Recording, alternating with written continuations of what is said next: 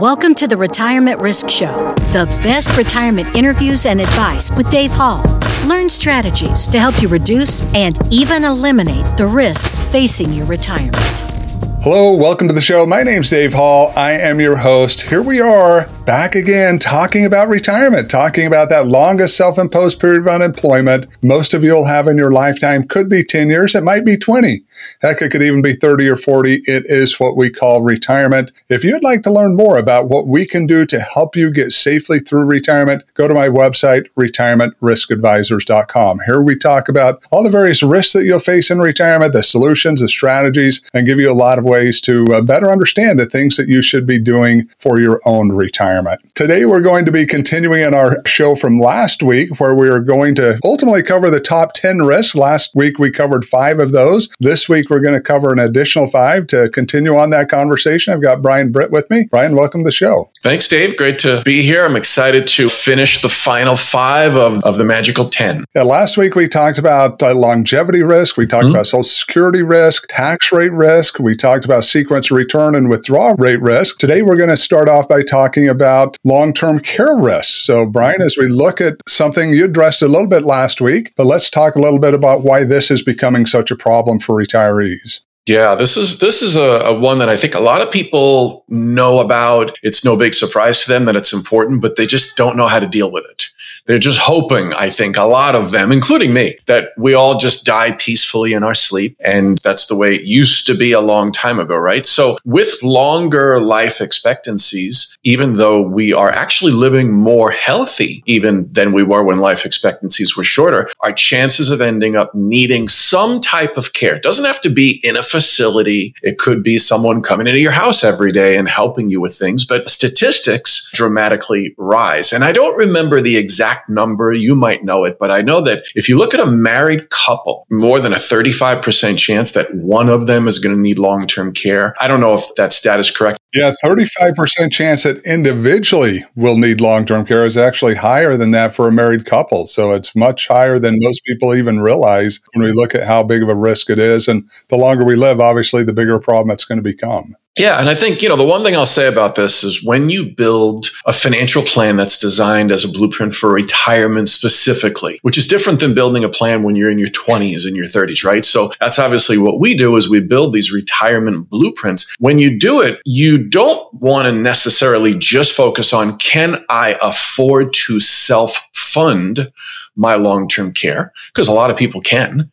It is really the question to ask is, the surviving spouse, if there's 2, right? The surviving spouse is the one that really does bear the brunt of the aftermath of that care. And just as an example, my dad had very expensive care for probably 3 years. It was about $5,000 a month cash. They were off the books to a wonderful lady that lived in the house. It wasn't part of an agency or anything. And, that money really did put a dent in my mom's assets.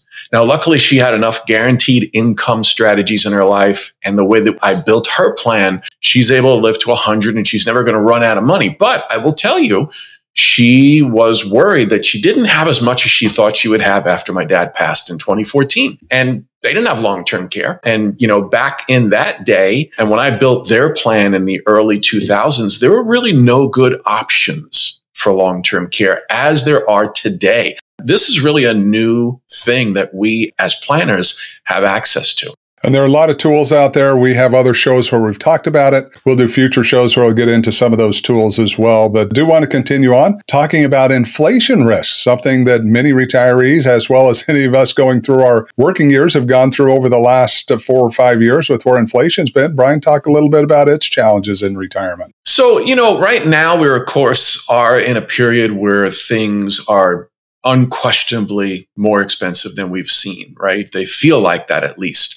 So the price of gas, the price of food, price of homeowners insurance, like everything just seems so expensive. And, they keep blaming it on the pandemic and supply chain issues. But the bottom line is if you look at inflation over time, 2.75% a year is a reasonable number. We use 3% on all of our plans today just because we got so much pushback from people when we were using 2.5%. They're like, no, come on, right? But a year and a half ago, I was getting pushback on 2.5 that it was too high, right? So I think when we build blueprints, using a 3% inflation factor is key. But here's really the thing to think about. If you have, for example, expenses of X, let's just assume they're going to rise every year by 3% for the rest of your life. If you build your plan around that assumption, we feel as fiduciaries that you're pretty well covered. But the one thing, and I will put kind of a positive spin on this, if you have, for example, investment real estate,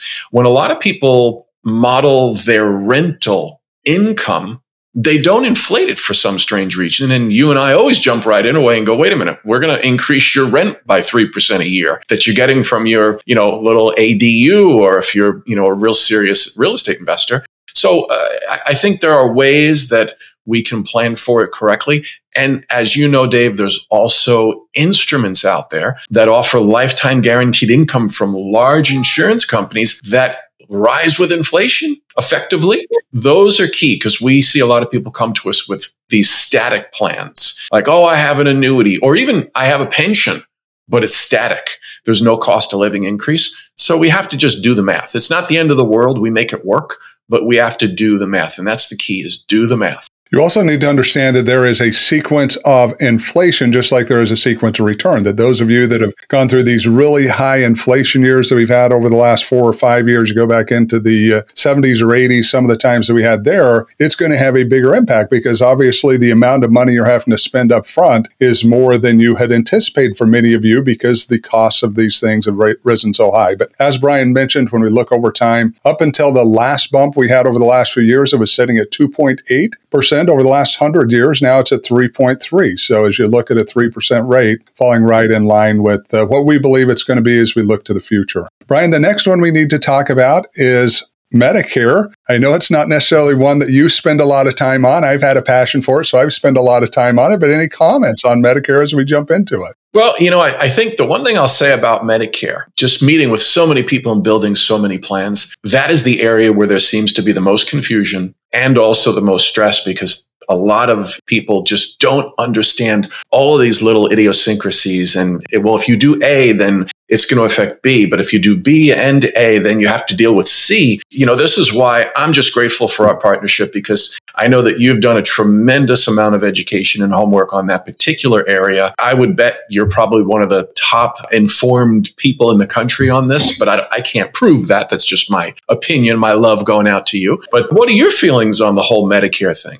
I agree with you that it is one of the least understood, most important parts of retirement that people have, because what the government promotes is we have Medicare. If you look at it, most of what we see is Medicare. Once in a while, you'll see an Advantage plan ad or something of that nature. Someone may talk about a supplemental plan, but there's really 3 main decisions you've got to make around Medicare that could impact you. 3 things have got to happen. 1, you've got to figure out when you enroll. Understand, like any other health insurance, there are set enrollment periods, and if you don't sign up, there are consequences. Number 2, what plan are you going to take? Are you going to take original Medicare by itself? You're going to add a supplement plan? You're going to do a Medicare Advantage plan? That all operates differently. So if you get the wrong plan and you happen to have wrong health issues or something else, could cost you substantially more. And the last one that's least talked about is the IRMA adjustment, the one where if you make too much money, you could be paying extra Medicare premium. So all those things are stuff that we look at as we go through the process to help you get to a better position for your retirement. And again, we've had some shows where we've talked about some of this. We'll have future shows where we'll address it, but all 3 of those become very critical as you look at the process of Medicare and where you need to get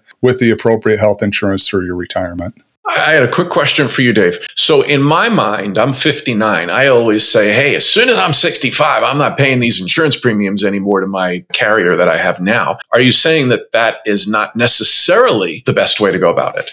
Not for everyone. For people like you and I, yes, because I'm assuming you're, as I am, on the exchange or some other platform versus having an employer that's paying that, where we're self-employed. We're in the same ballpark there. But you've got those who have employer-based insurance where the employer's paying for that insurance. No need for them to get onto Medicare at age 65. Now, for you and I, it's going to be substantially cheaper to get onto Medicare at that age than what we're paying in the exchange. Regardless how expensive you may think Medicare is, substantially cheaper than exchange insurance and what's getting charged out there. The next one we need to talk about is elder abuse, another bigger issue that's coming up. It's something that we didn't even talk about 4 or 5 years ago. I got connected with Peter Lichtenberg, Dr. Peter Lichtenberg. He was on our show a couple of weeks ago. He is the top expert in the country on this topic, and it opened my eyes to some of the challenges out there. Now, one of the problems is you can't predict elder abuse. Sometimes things like Social Security, Medicare, we can do analysis based on estimates, figure out what we need to do, but it's becoming a bigger and bigger problem because of technology, where we've got this larger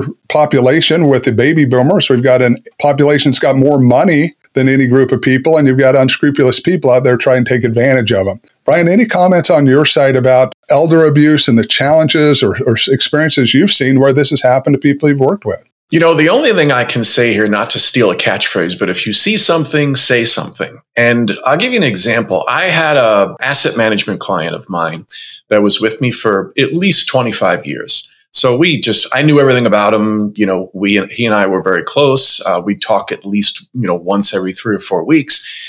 Towards the end of his life, a new person that I had never heard of before, a name that he had never mentioned to me, all of a sudden started showing up and sending me emails asking me questions about his money. That immediately got me thinking, okay, who is this person? His kids he had no kids, this particular guy, so he had no one for me to call and say, hey, do you know who this is that's dealing with dad? All of a sudden, this woman, just shows up. So I asked him about the situation, and he said, oh, she's great. She's a neighbor who helps me out with stuff, right? So in his mind, she was a blessing, right? What we ended up doing, I was senior VP at Merrill Lynch at the time. I went to our legal and fraud department, and they gave me some great guidance on how to deal with the situation, because ultimately it did turn out to be his neighbor who was helping him pay bills, going and food shopping for him. And it was totally legit. She wasn't attempting to do anything underhanded. But I would just say, a lot of times people just get uncomfortable even bringing the subject up to someone older in their life, right? A friend, because they don't want to make that person feel like they're incompetent to make their own decisions and know someone's ripping them off. But I would just say, if you see something that doesn't look right, first say something to the person. If that person is not competent mentally, let's say something's going on that they can't really understand what might be happening, then I would go to their inner circle. Hopefully there might be some family members. That's the easiest thing to do. I'm assuming even family members, you have to be careful. So we as fiduciaries are in an unusual position.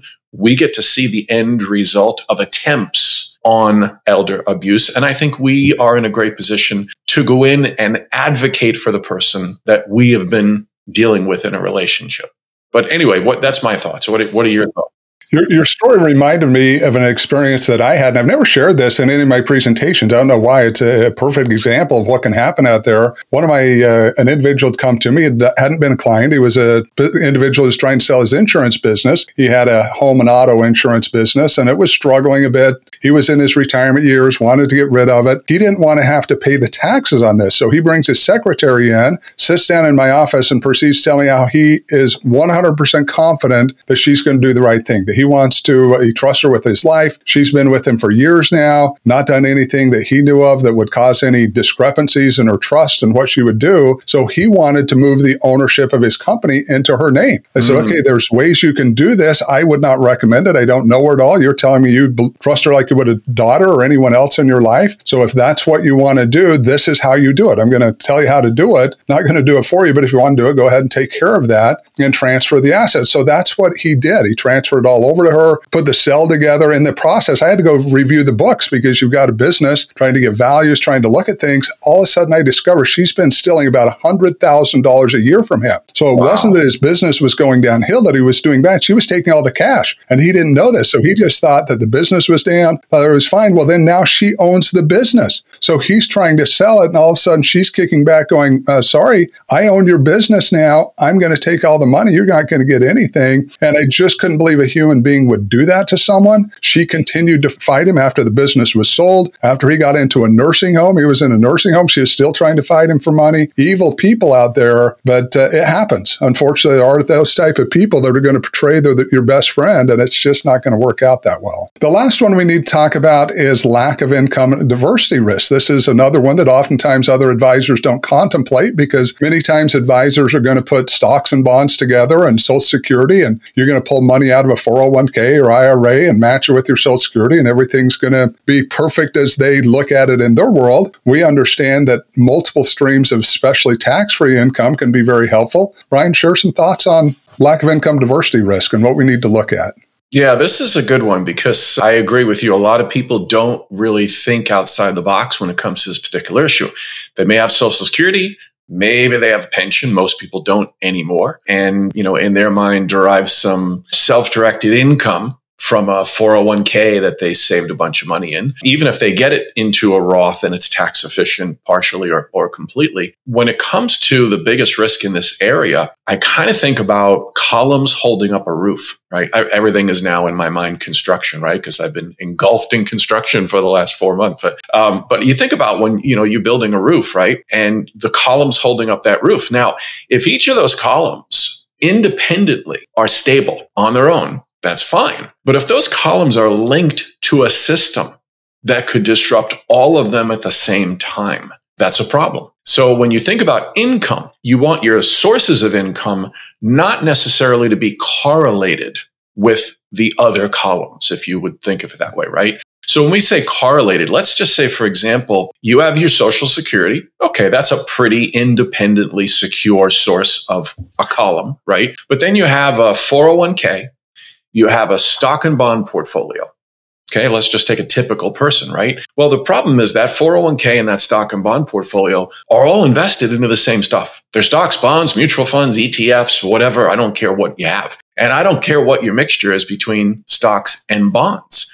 Because the problem with stocks and bonds is they become very correlated in certain kinds of market corrections. 2008 was a perfect example. But even in 2022, when the stock market was down 22, 23%, the bond market was down 30%, because that whole drop was being caused not by stocks being bad, but by interest rates rising, which affected bonds. So when we build a plan, we want to make sure that as much as possible, we don't have direct connections between the columns of income. So this way, if one column is having a really bad year or 2 or 3, we have other columns that are completely disconnected from that. And we can literally shift our income needs to the columns that are behaving better. And let's say, for example, the column that's not behaving is stocks, bonds, and you need income. Well, if you built your financial plan correctly, you can get all of your income sources for a few years from other stuff that's not linked to your stock and bond portfolio, giving it a chance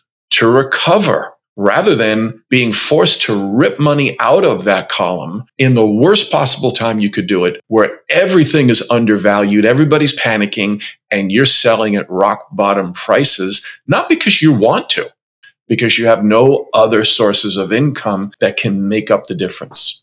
So that's kind of my design philosophy, is don't have the columns connected where one thing can rip the other down.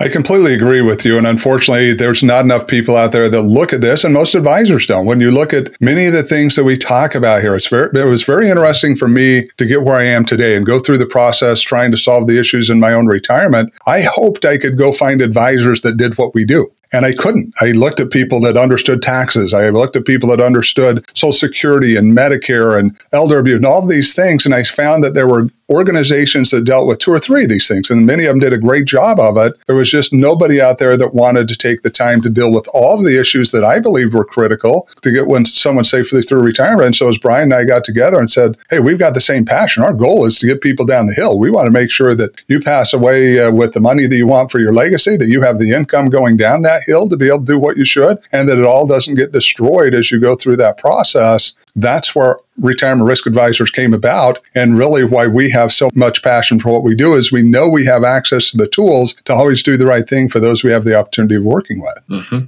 Absolutely. I'll leave with one thought on this lack of advisors or designers out there thinking about even income diversity or sequence of return risk is another one, right? I think it's something that I would maybe call institutional education bias. So depending on where your training comes from, CPA, investment advisor representative, financial planner, whatever it is, you're going to have a bias based on the way that you were taught.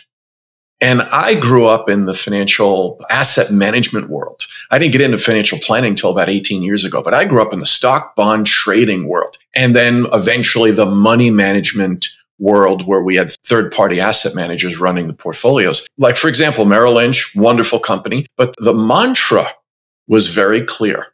It was all about diversification within your portfolio, which had nothing to do with diversifying income sources. It had nothing to do with basically protecting against sequence of return risks, because you could sit here all day long and tell me you got 60-40 stocks, bonds, and then that whole entire system decides to collapse 2008, 2022, 2019, another one, and you're going down with everything. So I don't think it's the advisor's fault. I don't think it's the planner's fault.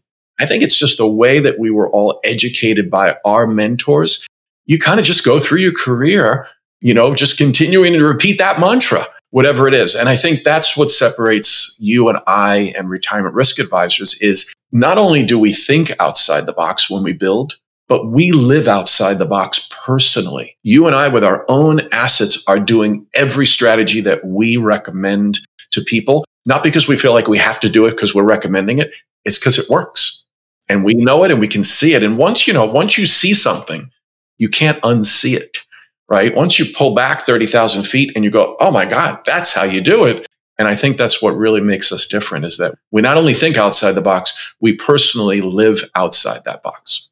We do, and it's something that we spend a lot of time trying to better understand how we can always improve that. In fact, it's interesting to me as you talk about advisors out there, and we appreciate other advisors, we appreciate all they do, but you take someone like BlackRock, all they do is money management and investing. They themselves now are even coming out saying getting income in your retirement is one of the best things you can do. It'll increase your chances for income success. It'll reduce the risk that you have. And then you've got Fisher out there that's saying all you need to do is stocks and bonds. Well, I'm sorry, if we can't accept everyone in the pool, if we can't accept that we all have good ideas, I think we've got to really look at ourselves. And part of what we've done is said, let's look at the universe. What are the best things we can bring to you? Brian, our time's up.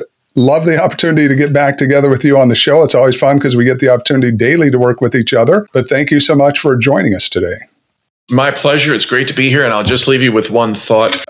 As you're out there looking for planning advice and asset management advice or whatever, anytime you hear the words always or never, take pause and evaluate that person's advice. Because there really are no always or nevers. It depends on how you build your blueprint. So just keep that in mind. There's a lot of things out there to make that blueprint work. Always and never does not exist in our vocabulary here at Retirement Risk Advisors, and it shouldn't exist in yours. That's my final thought of wisdom for the day, Dave. With that, I'm going to end. I don't think I'm topping that at all. So listeners, thank you so much for being with us today. Absolute great pleasure to spend our time, to have this opportunity to share our knowledge with you. My name's Dave Hall. I'm your host. Look forward to seeing each of you again next week. Hey, if you liked what you heard and you want more retirement risk education, or you're interested in signing up for any of our many retirement-focused webinars, make sure you check out our website at retirementriskadvisors.com. We have a lot of great resources, tools, and information on retirement available to you right at your fingertips. And if you're on social media, you can find us at Retirement Risk Advisors on Instagram and Facebook. This brings us to the end of another episode of the Retirement Risk Show with our host and retirement risk expert, Dave Hall. We here at RRA don't just get you to retirement, we get you safely through retirement. Thanks again for listening, and we will be back with you again soon.